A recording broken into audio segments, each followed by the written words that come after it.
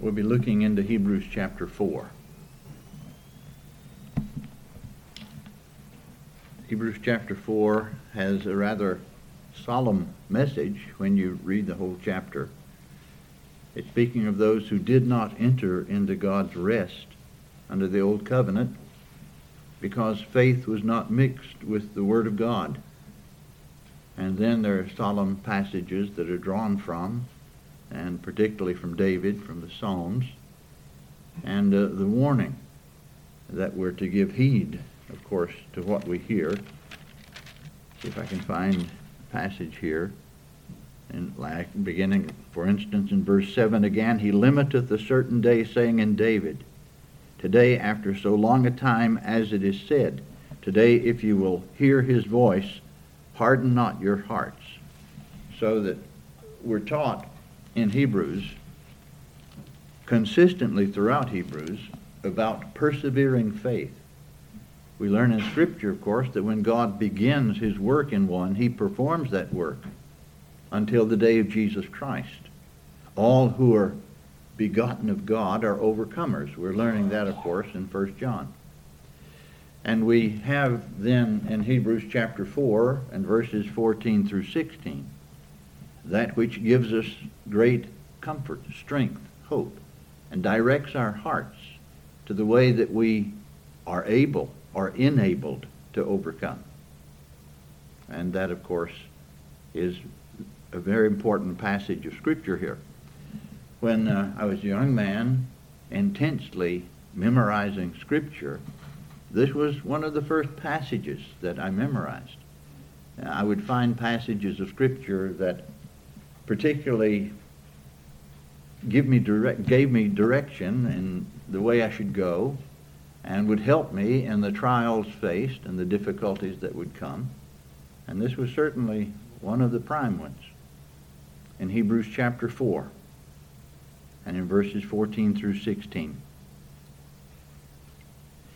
Seeing then that we have a great high priest that is passed into the heavens, Jesus, the Son of God, let us hold fast our profession. For we have not an high priest which cannot be touched with the feeling of our infirmities, but was in all points tempted like as we are, yet without sin.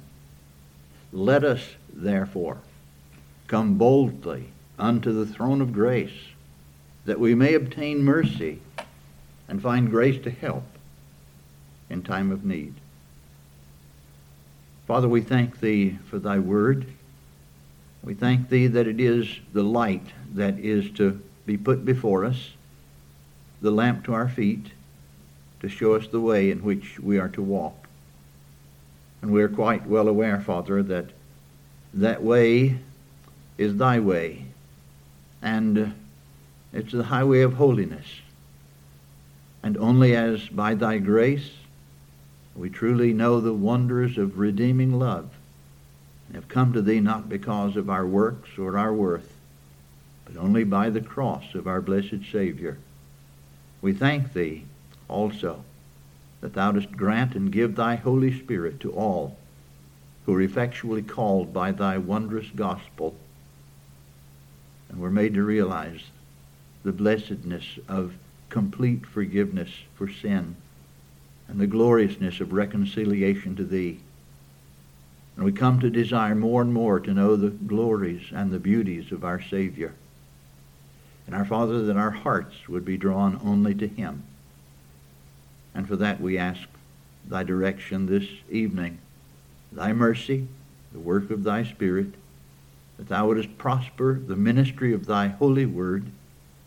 And we're thankful to thee that we learn it is effectual in those who believe. We thank thee in the blessed name of our Lord Jesus Christ. Amen.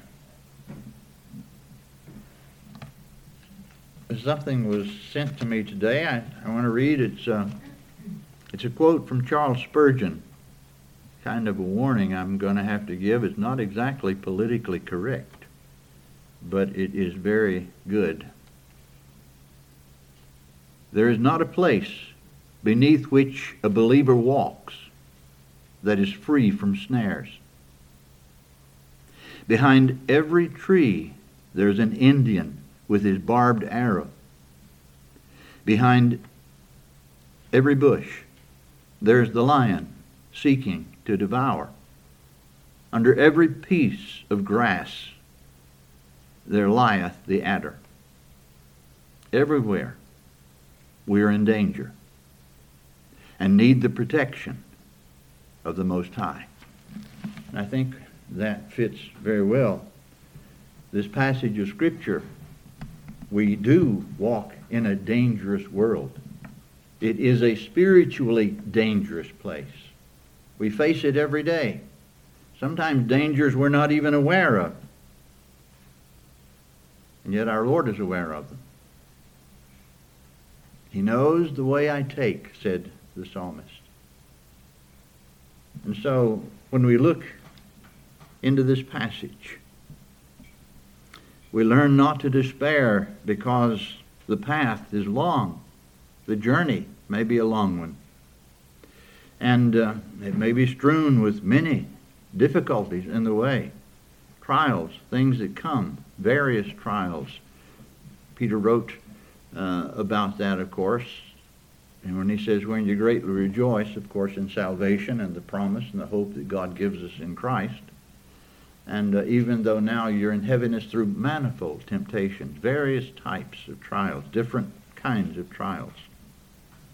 But we are to rejoice when we comprehend that with God is nothing impossible.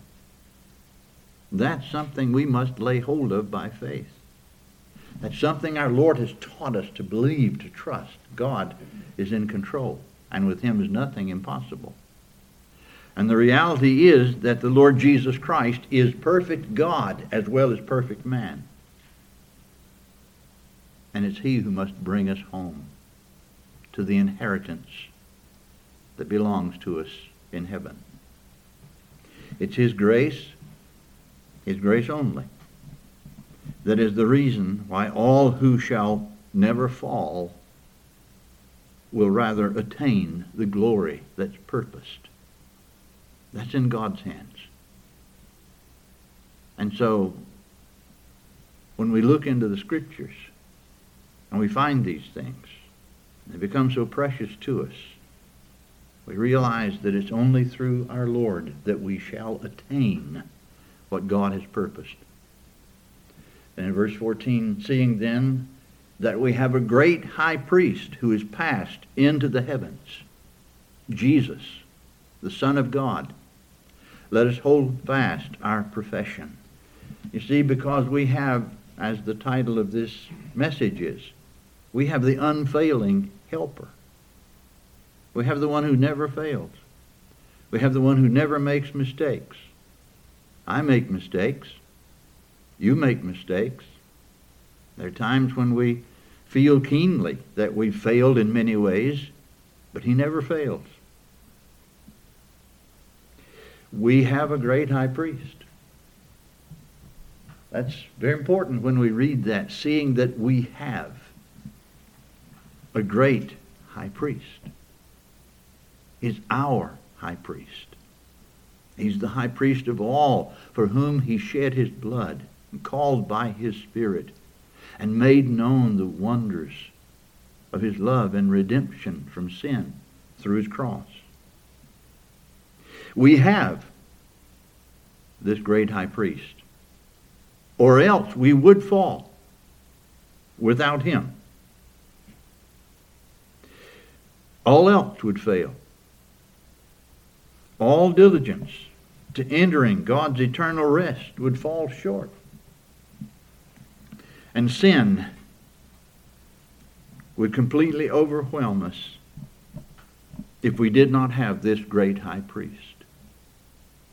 And so how incredibly important this passage of Scripture. And though, of course, in Hebrews, the office of this great high priest is expounded for us thoroughly, particularly here we have, of course, the aspect of the Lord's help for those of whom he is the great high priest. We have the teaching of his enablement all the way to eternal inheritance, all the journey through to the heavenly Canaan. These verses are, of course, vitally connected with the second chapter of Hebrews. And in verses 17 and 18, wherefore in all things it behooved him to be made like unto his brethren, that he might be a merciful and faithful high priest in things pertaining to God, to make reconciliation for the sins of the people. For that in he himself hath suffered, being tempted, he is able also to succor them that are tempted. He has the ability to be our helper. He has the ability to keep us. He has the ability to guide us. He has the ability to bring us all the way to where he is. Indeed, we find in this epistle the necessity of continuing faith, persevering faith. We're taught several times over to hold the beginning of our confidence steadfast unto the end. The one that we were brought to trust to begin with, we are to continue to trust, to look to day by day. He who has taught us that if we would follow him, then we must take a cross day by day and be dead the old person to belong to him and to follow him. We have this throughout this epistle, taught or implied to us. In Hebrews chapter 6, for instance, in verses 11 and 12, we desire that every one of you do show the same diligence to the full assurance of hope unto the end. That teaches us that something must be worked in us in a matter of discipline and diligence. We live in an undisciplined day, but we must develop a spiritual discipline, and we're taught to do so in Scripture. That you be not slothful. That's a difficult situation to be in. One can get in a habit of sloth. We're people of habits. And if we do not develop a disciplined habit of faithfulness to God and his truth, we'll want to take the easy route. And that will always be spiritually damaging. We are to develop the spiritual discipline. That ye be not slothful, but followers of them who through faith and patience inherit the promises. Faith, we know about. Faith in our Lord, trusting him, looking to him, learning of him, increasing in the knowledge of him. Patience, the ability to overcome in difficulty, in hard things that take place.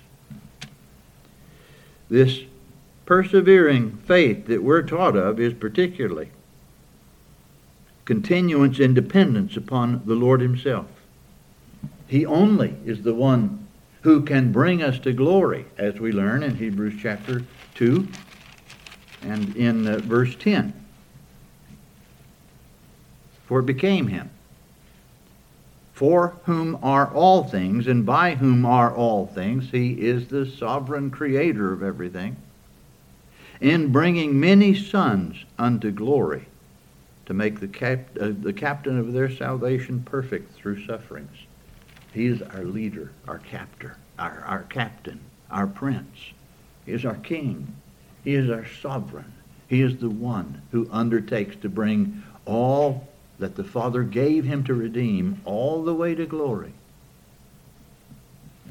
Thus our verses in great encouragement to the children of faith, show us that it's not a matter of our own strength, it's not a matter of trusting ourselves. We are to have no confidence in the flesh, as we're taught in Scripture. But it's the help of the Lord Jesus Christ, the Son of God himself, that enables us to continue. We are to abide in him. Just like John in his first epistle writes in 1 John 2:28, now little children, abide in him, that when he shall appear, we shall be, of course, he goes on to say, like him. So, we have, of course, here incredibly important instruction as to the way we overcome and we reach the inheritance that God has for those whom the Lord Jesus Christ redeems. Seeing then that we have a great high priest, it's not his priesthood that makes him great. It's he who makes the priesthood great. It is he, his person, who makes the priesthood great. Seeing then that we have a great high priest that is passed into the heavens.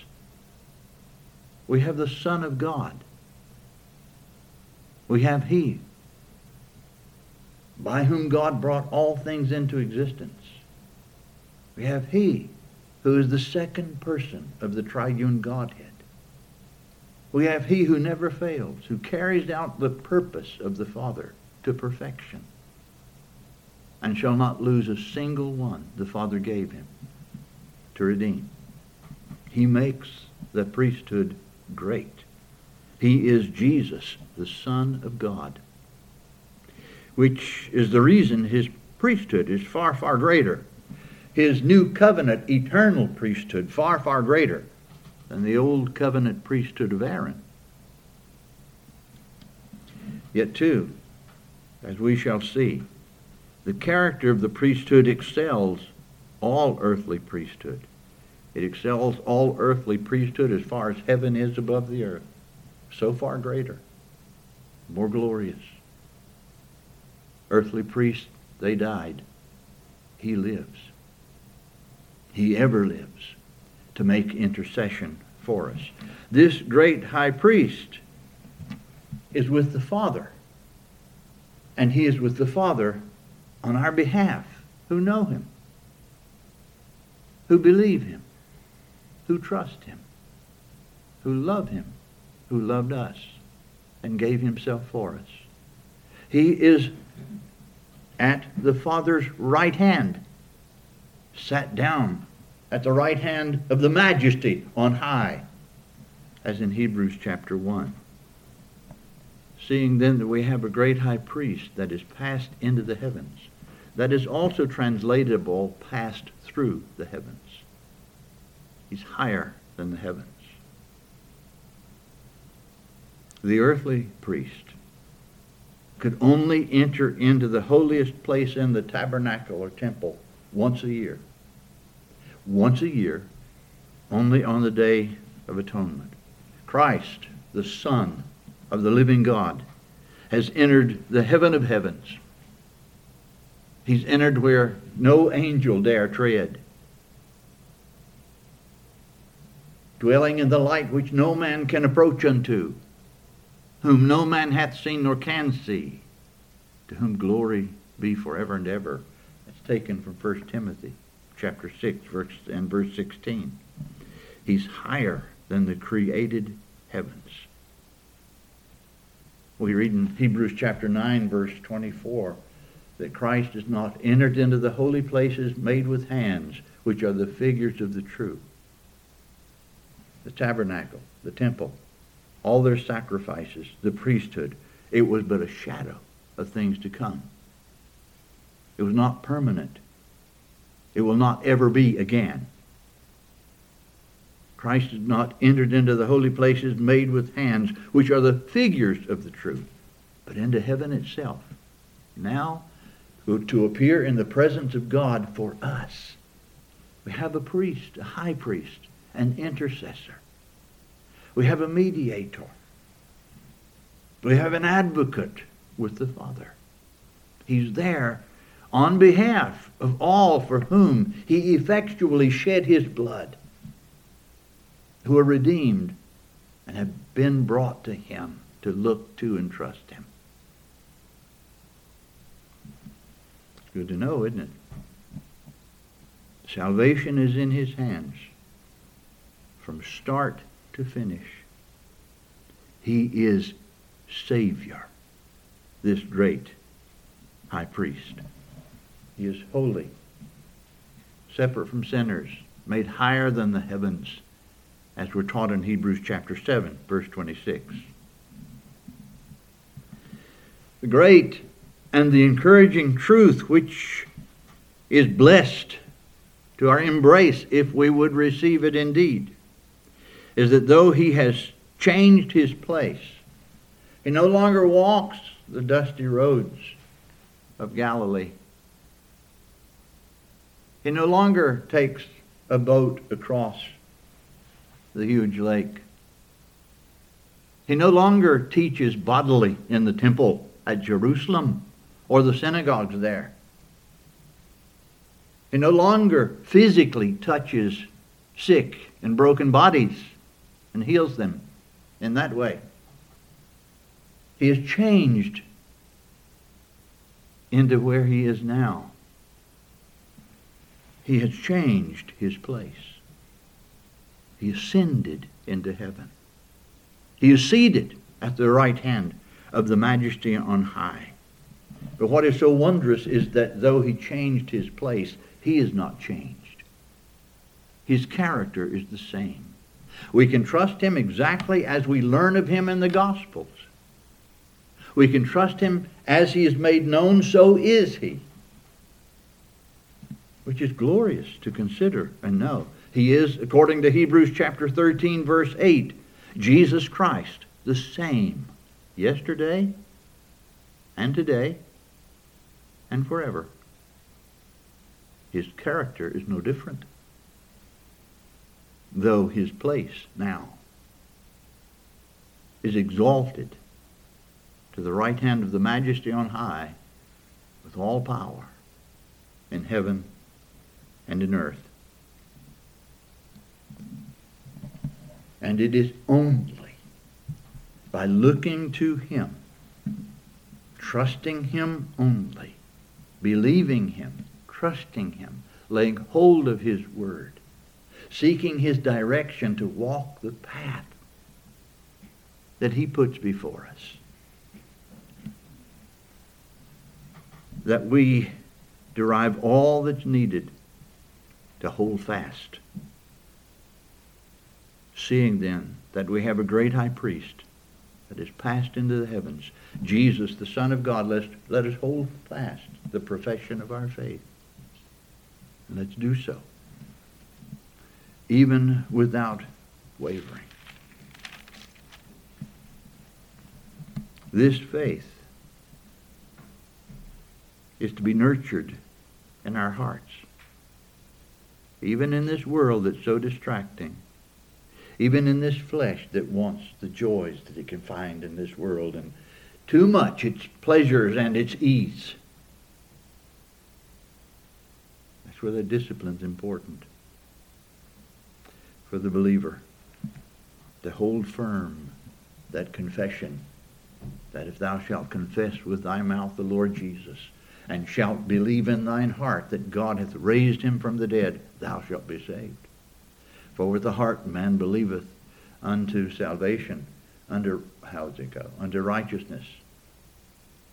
Confession is made unto salvation.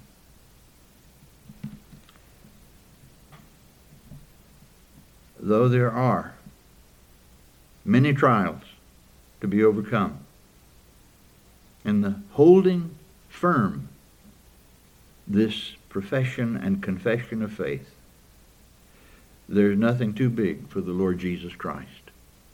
Nothing too big for him. So that we have that passage in the 13th chapter of Hebrews that says, let your conversation, the way you live in this world, be without covetousness. Don't be grasping of the things of this world. Don't make this your place of joy and living and your existence completely here. We're to have our desire on things that are eternal. We're to have our affection on things the natural man cannot possibly comprehend.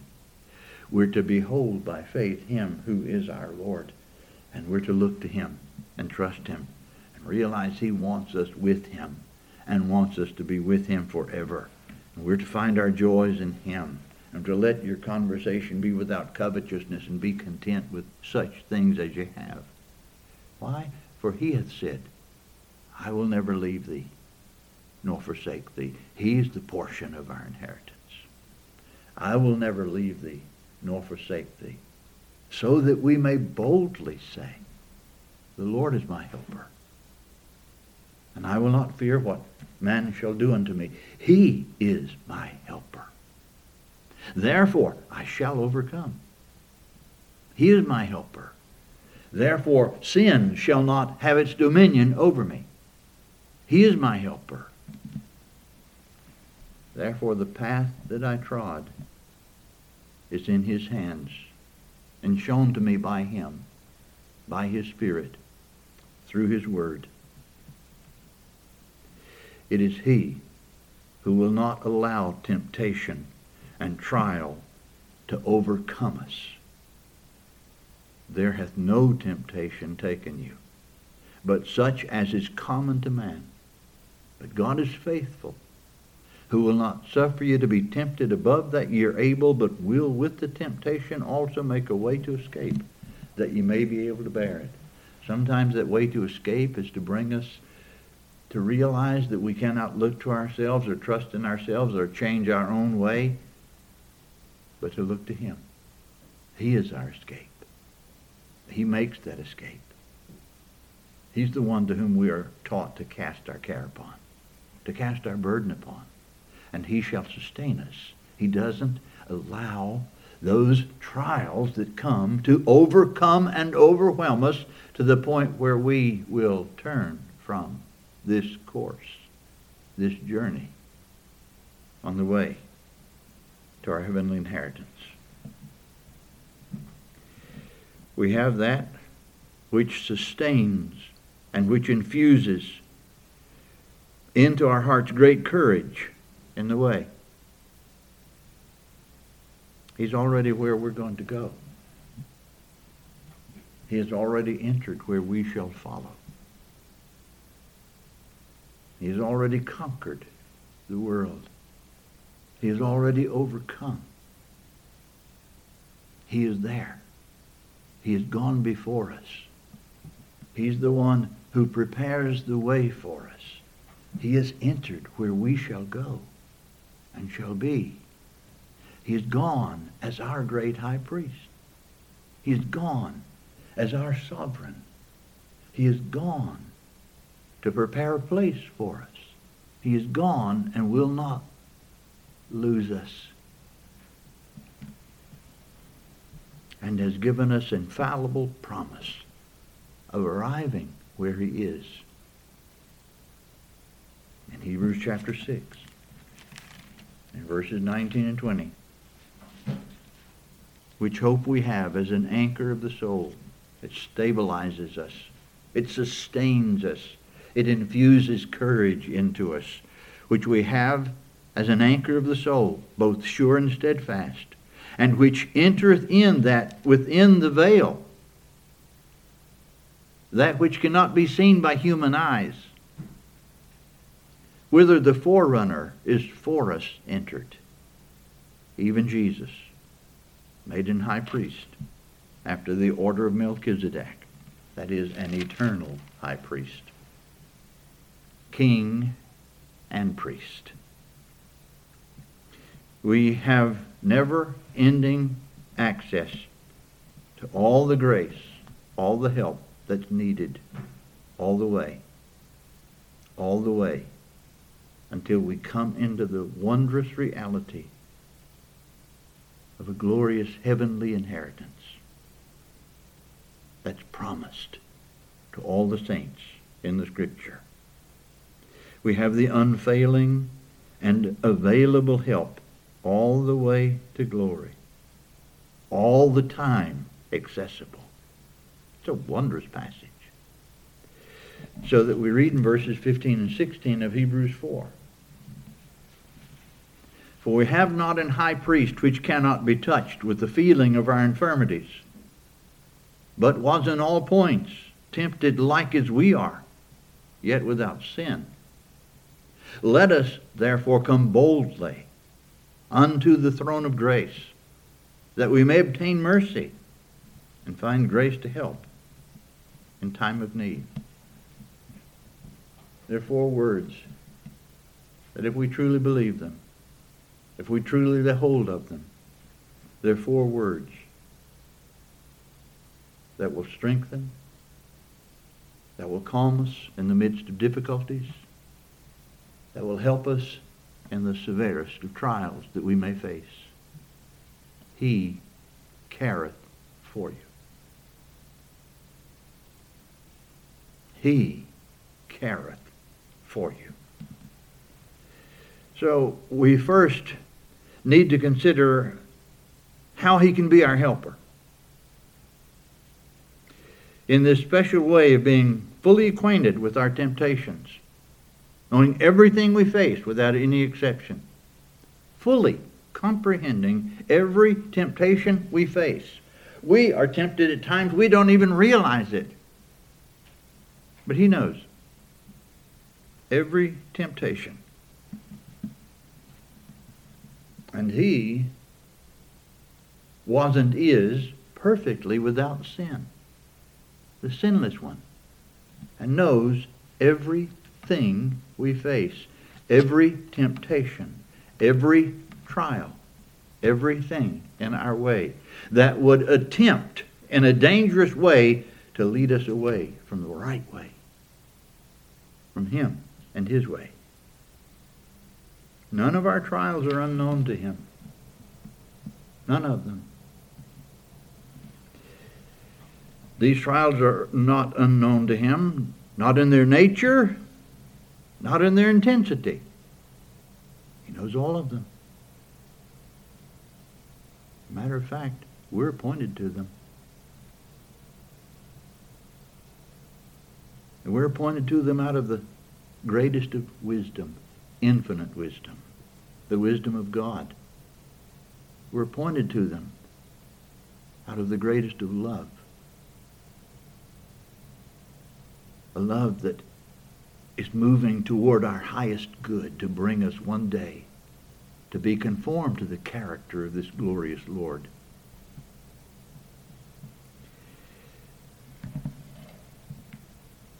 This you'll have to listen to carefully. It is for the very reason that he is sinless, perfectly sinless, that he knows far more about our temptations than we do. Because he acutely perceived and repelled them. Again, in chapter 2 and verse 18 of Hebrews, for in that he himself hath suffered being tempted, he is able to succor them that are tempted. Now, that's something. The temptation caused him to suffer. He never sinned. I'm afraid sometimes we can be tempted in temptation we're not even aware of. But he is infinitely holy, and you're going to have to listen carefully. He was tempted in the full range of temptations, but never tempted to sin. You see, temptation to sin comes from within. Let no man say when he is tempted, I am tempted of God, for God cannot be tempted with evil, neither tempteth he any man, but every man is tempted when he is drawn away of his own lust and enticed. He didn't have any desire to sin. He had no sin in him. And so, very importantly, I quote from John Owen, whatever is the moral evil in temptation is due to the depraved intention of the tempter or from the weakness and sin of the tempted. In itself, it is but a trial, which may have a good or a bad effect. Men are tempted to sin by sin, to actual sin by habitual sin, by indwelling sin. He, Christ, neither was tempted by sin, such was the holiness of his nature, nor did his temptation produce sin, such was the perfection of his obedience.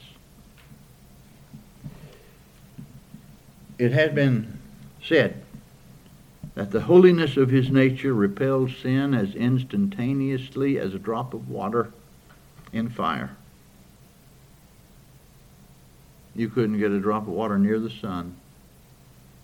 It would be easier to do that than Christ, to be tempted to sin. And again, he became the more acquainted with temptation because he felt it in full, because he was holy. The least thing, the least sin he would have felt, how horror and horrific it was, because he was infinitely holy, because of the holiness of his nature. We must too remember that temptation to come or to give up also comes by hard trial. And the feeling of utter helplessness to overcome the difficulty. He never had that. We faced nothing what he faced. We have not faced the kind of hatred he faced, though we are hated because of him by the world. We've never faced the kind of suffering he would undertake at the cross. None of it moved him. His face was set like a flint. He overcame every hardship. He never flinched from the course that was set before him. He could cry out in view of the coming cross, "Now is my soul troubled, and what shall I say? Father, save me from this hour." No, he would say, "But for this cause came I unto this hour. Father, glorify thy name." He never had a thought of turning back. Though you have never, nor I have ever, in all of our suffering combined throughout life, cannot touch his sufferings and what he went through. When it was time to come, the scripture says in Luke 9:51, he steadfastly set his face to go to Jerusalem. That meant to the cross. So it is that through his gracious help, in which he possesses both compassion and power, we may derive all we need to continue, to overcome, to persevere, through his strength, his grace, his enablement, trusting him, looking to him alone. Like David, "My soul, wait thou only upon God, for my expectation is from him. He only is my rock and my deliverer. He is my defense. I shall not be moved."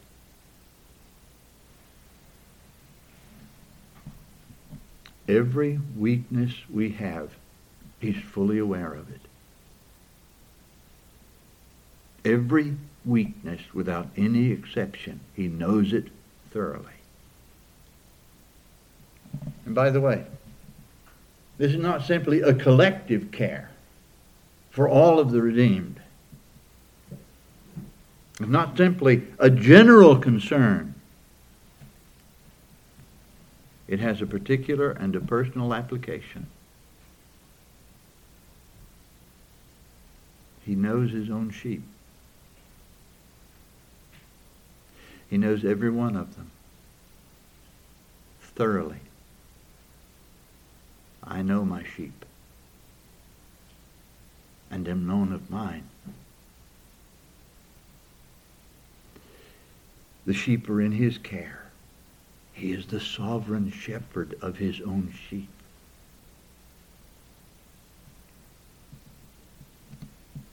And it's personal.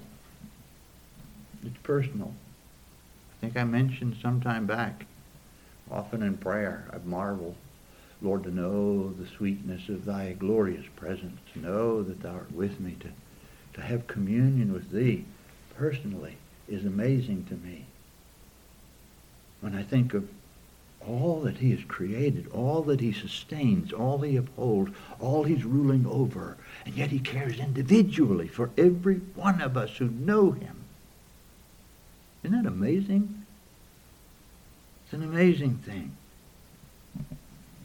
And so one wrote, in sympathy, he adapts himself to each as if he had not merely taken on him man's nature in general, but also the peculiar nature of that single individual. So that as Peter wrote, casting all your care personally, casting all your care upon him, for he careth for you. Yeah, you're going to go through some hard things. You got a lot of sin in yourself, and I got a lot of sin in this flesh. And we are prone to wander. And we do need his gracious, loving chastisements. We do need the things that come that we face. He has ordered them. He has ordained them. We're wise if by faith we submit to him in them and trust him that his purpose is perfect for us, no matter what we're facing. That will bring peace in the midst of the most difficult situations. He's not only our example, he's the one we must completely trust to give compassionate and enduring help to us all the way until we're in his presence. Until either we leave the body to be with him, or he comes for us.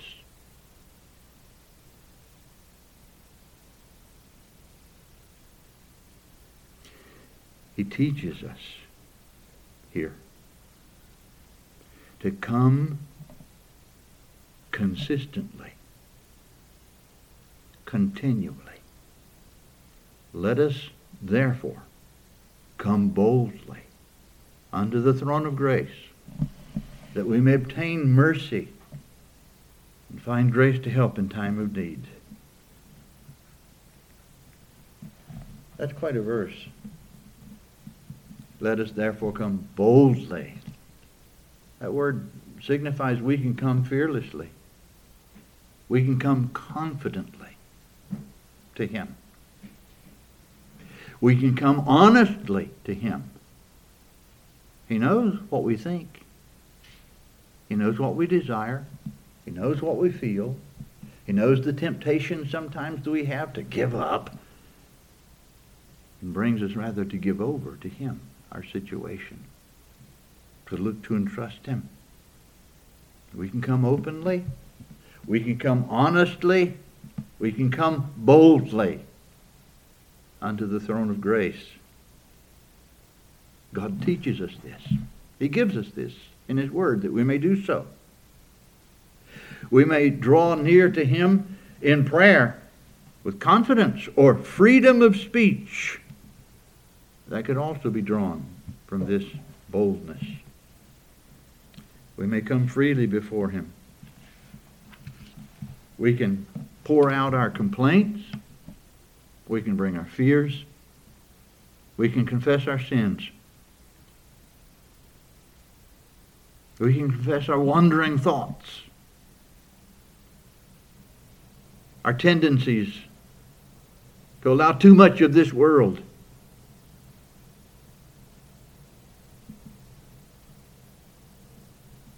We're to come to him as we are, with what causes us pain, with the difficulties we're facing.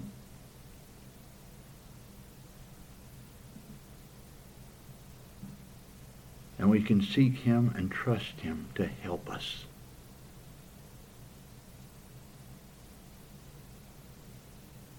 Over and over, He teaches us these things, reiterates it, because we're slow to learn sometimes. Ask, and it shall be given you. Seek, and you shall find. Knock, and it shall be opened unto you. More intense each time. Our Father has a throne of grace for His children. A throne of grace. There are figures taken in Hebrews of the Holy of Holies in the tabernacle or the temple.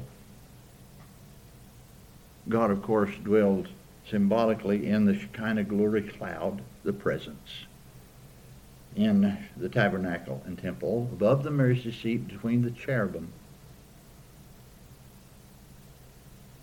The mercy seat is where the blood was sprinkled. Christ is our mercy seat. He's our sacrifice. It's through Him we come to the Father. Not because we're worthy, ever. Not because we can ever bring merit before Him. Never. We come to Him because of Jesus Christ and Him crucified. We continue to come to Him only through the Lord Jesus Christ. To the throne of grace.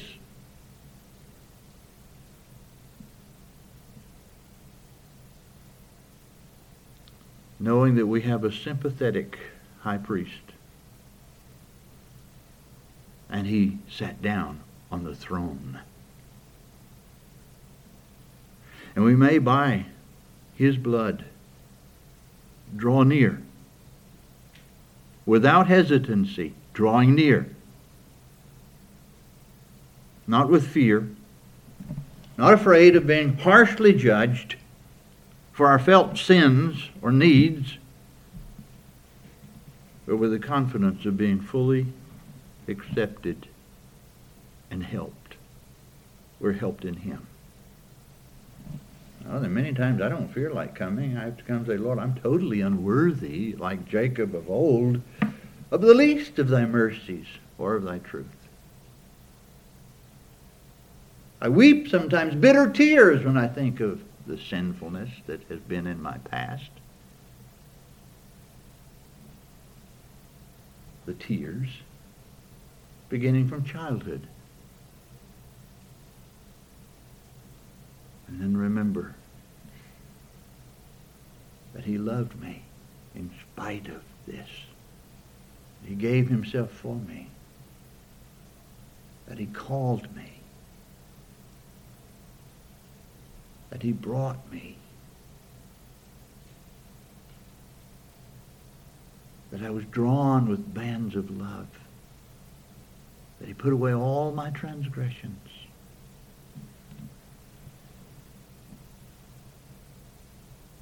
Oh, the bliss of this glorious thought. My sin, not in part, but in whole, is nailed to the cross, and I bear it no more. Praise the Lord. Praise the Lord, O my soul. We come for mercy and grace. And we may come boldly, openly, fearlessly, because of the blood of Christ. We can understand this mercy and grace in two ways. Mercy refers to the forgiveness of sins, while grace respects the giving of strength to continue, no matter how difficult the course is before us. The strength to continue. And there's another. Mercy is to be taken as it is extended to man in his weakness. Grace is to be sought by man according to his necessity. to obtain mercy, grace to help in time of need. God saves us by a sovereign mercy. He gave us His Son. He gave Him to us. That's why we read in Scripture the Lord Jesus Christ saying the Father sent Him. And we find it even more precious when we read the Father gave Him. He's yours.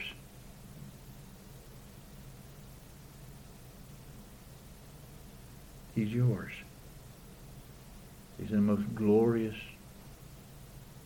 incredible, lovely person there is. His beauties are beyond comprehension. His character perfect. No flaw.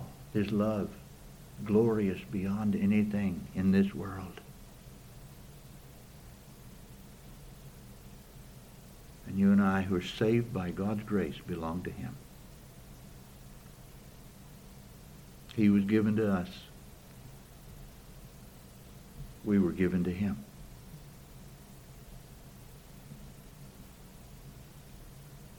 Isn't that wondrous?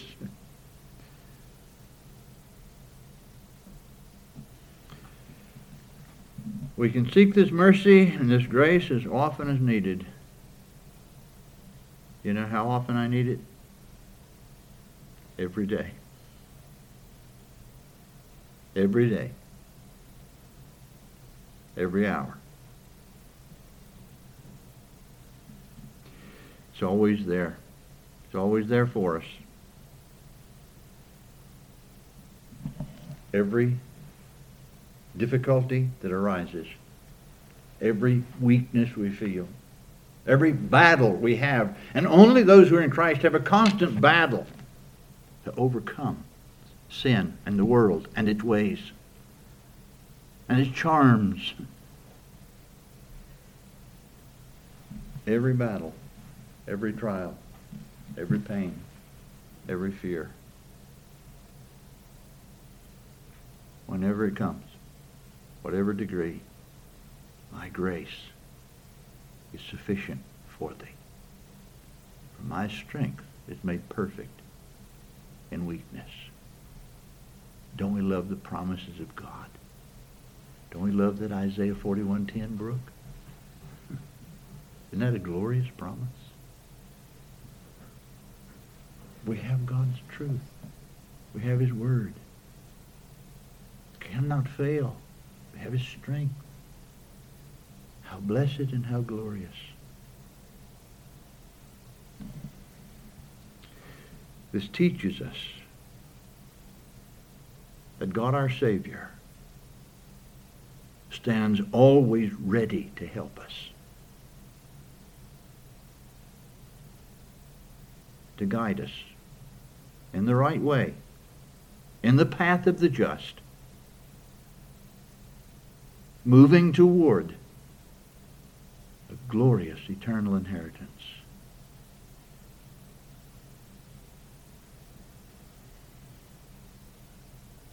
His help comes as we need it. And I know, I think I know about you. I don't really, but I need it all the time. I need it every day, every hour. Isn't this a blessed passage of Scripture? Fear thou not, for I am with thee. Be not dismayed, for I am thy God. I will strengthen thee. Yea, I will help thee. Yea, I will uphold thee with the right hand of my righteousness. May God bless the ministry and the teaching of His holy word.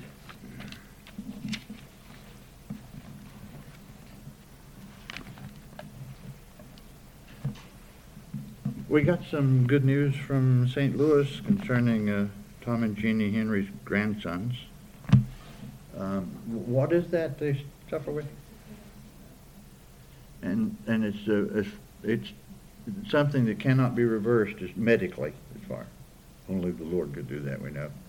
But they prayed for a long time that there would be medicine that would help prevent any further progression of it, and that has been developed. And so they're thanking the Lord and praising Him, and we can praise Him for that as well. But we can pray for like for Jonathan. Aren't they working on an artificial something? What is it? Little bit louder. Artificial pancreas? Yeah, aren't they working toward that? Yeah. Well, we could pray for that. The Lord answered their prayers. We could certainly pray for that.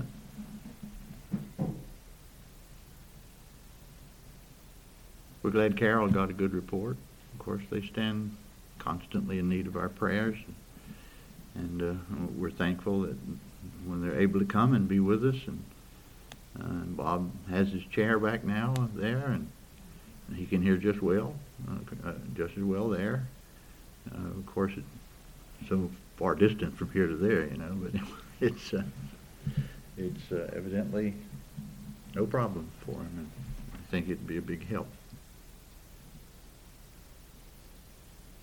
Do we have other special prayer requests?